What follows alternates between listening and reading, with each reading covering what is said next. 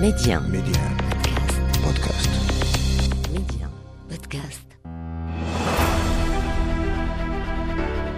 أهلا بكم. عشقت كرة القدم من أجل هذه اللحظات، أحببت كرة القدم من أجل معاينة مثل هذه السيناريوهات المثيرة، حين يبدو الفوز في متناول هذا الفريق لكنه سرعان ما يتحول بقدرة قادر لأيدي الفريق الآخر. أتابع الكرة لأنها في بعض الأحيان تمنحك دروسا في الحياة: عدم الاستسلام، الإيمان بالقدرات والإمكانيات، المثابرة والاجتهاد لبلوغ الأهداف.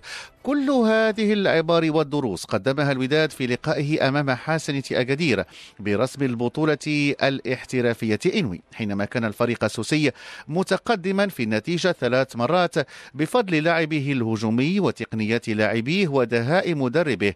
لكن الوداد وتحت الضغط لم يستسلم، لم يرمي بالمنشفة، لم يرفع الراية البيضاء، بل ظل مؤمنا بإمكانياته ونجح في تعديل الكفة في 3 مناسبات قبل أن يتقدم في النتيجة ويحقق فوزا مثيرا ثمينا ب5 إصابات ل3 في مباراة دخلت تاريخ الكرة المغربية. فكانت هذه قراءة للمدرب إسماعيل الزيدي فيما يدين. اللقاء وفى بجميع الوعود، خصوصا من ناحية الجانب الفرجوي وناحية الجانب التهديفي. شاهدنا 8 أهداف، شاهدنا فريق حسنة أكادير بنزعة هجومية كبيرة، 5 أو 6 لاعبين بنزعة هجومية، وهذا ما جعل اللقاء مفتوح على جميع الاحتمالات. نعرف القوة الهجومية لفريق الوداد الذي استطاع أن يصل إلى 36 هدف كأقوى هجوم في البطولة الوطنية، واستطاع بذلك أن يكسب 3 نقاط أخرى، وبذلك يكون في المرتبة الأولى بفرق 5 نقاط على فريق الرجاء. شاهدنا متعة كبيرة في اللقاء، كان إيقاع مرتفع، محاولات كثيرة، سيناريو كما قلت أخي فؤاد هيتشكوكي، بحيث أن الحسنية كان سباق للتهديف وكان متقدم ب3 أهداف، وبعد ذلك شاهدنا انتفاضة لفريق الوداد، لمهاجمي الوداد، للقوة الهجومية للوداد كذلك. نعم. الذي استطاع أن يخلق الكثير من الفرص، وبعد طرد اللاعب مالو خصوصا تغيرت الأمور بشدة بالنسبة للفريق حسنة أكادير، وأصبح فريق الوداد هو الأقرب، وذلك ما حدث، واستطاعوا أن يفوزوا باللقاء ويحصلوا على 3 نقاط. الوداد عمق بذلك الفارق عن مطارده وغريمه الرجاء الذي مني بالهزيمة الثالثة لهذا الموسم، ودائما في ميدانه أمام نهضة بركان ب1-0. هزيمة كرست وزن وثقل الثنائي الكونغولي بين مالونغو ونجوما في تركيبة النسور الخضر.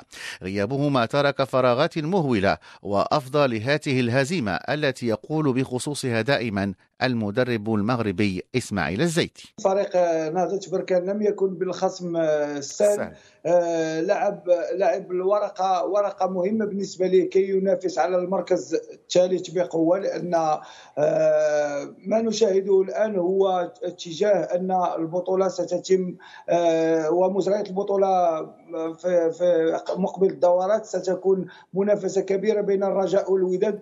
الوداد كسب 5 نقاط كفريق، والرجاء ضيع فرصة مهمة، لكن خبرة لاعبي نهضة بركان، وأخص بالذكر ياجور وحدراف الذين أبانوا على تجربة كبيرة، استطاعوا من خلالها أن يبينوا أنهم في أسوأ الظروف وفي اللحظات المهمة وفي اللقاءات الكبيرة يستطيعوا أن يقودوا فريق نهضة بركان إلى الفوز، وهذا ما حدث. شاهدنا فريق نهضة بركان في الصراعات الثنائية قوي جدا، دفاعيا قوي جدا، في الهجمات المرتدة كذلك قوي، ولم يترك لفريق الرجاء الفرصة كي يبين كرته التي عودنا عليها في الدورات السابقة. نعم. وخصوصا مع غياب مالونغو هداف الفريق، وكذلك نجوما والرحيمي الذي لم يشارك كثيرا في المقابل. وفي ضوء هذه النتائج حمل الوداد الفارق إلى 5 نقاط، لكن هذا الفارق سرعان ما ذاب وتلاشى ليصبح 3 نقاط فقط عقب تحقيق الوداد المتصدر لتعادل مخيب للآمال أمام نهضة زمامرة المتذيل تعادل 0-0 برسم منافسات الجولة 22، وهو تعادل له أسبابه وانعكاساته برأي محلل الميادين اللاعب الدولي السابق المدرب الحالي عبد الحق السواتي. من بعد الفوز على حسنية أكادير وعرفنا المقابلة الكبيرة، تحية للفرق بجوج لأن قدموا مقابلة أكثر من رائعة، فكاين ارتياح تقريبا على جميع مكونات الوداد.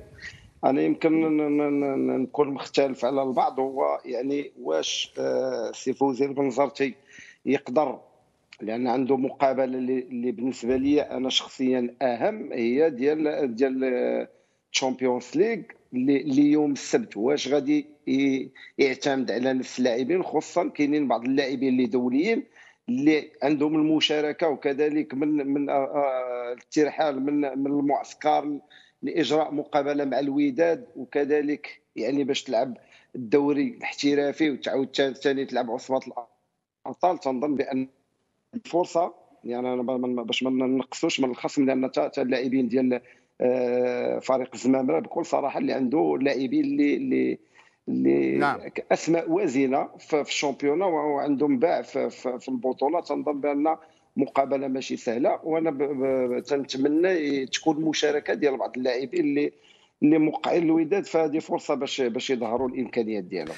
الرجاء في المقابل استغل هذا التعثر وعاد بفوز مقنع خارج الديار على حساب اتحاد طنجة بثلاثية نظيفة، يقول بخصوصها الزميل وديع أحتي.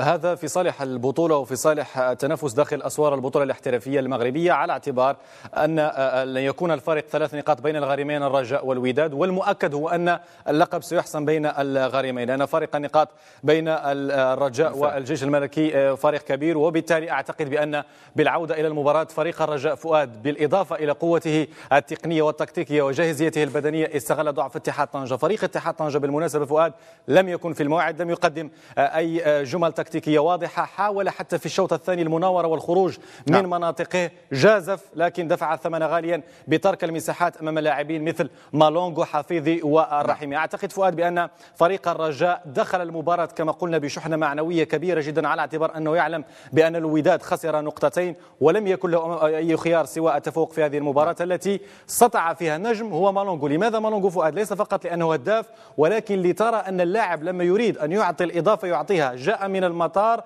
مباشرة إلى رحلة شاقة إلى طنجة ودخل من دون أي تدريب وسجل ثنائية. هذه النتائج تشعل فتيل المواجهة أيضا بين القطبين الوداد والرجاء على لقب البطولة، كما كان الشأن خلال الموسمين المنصرمين.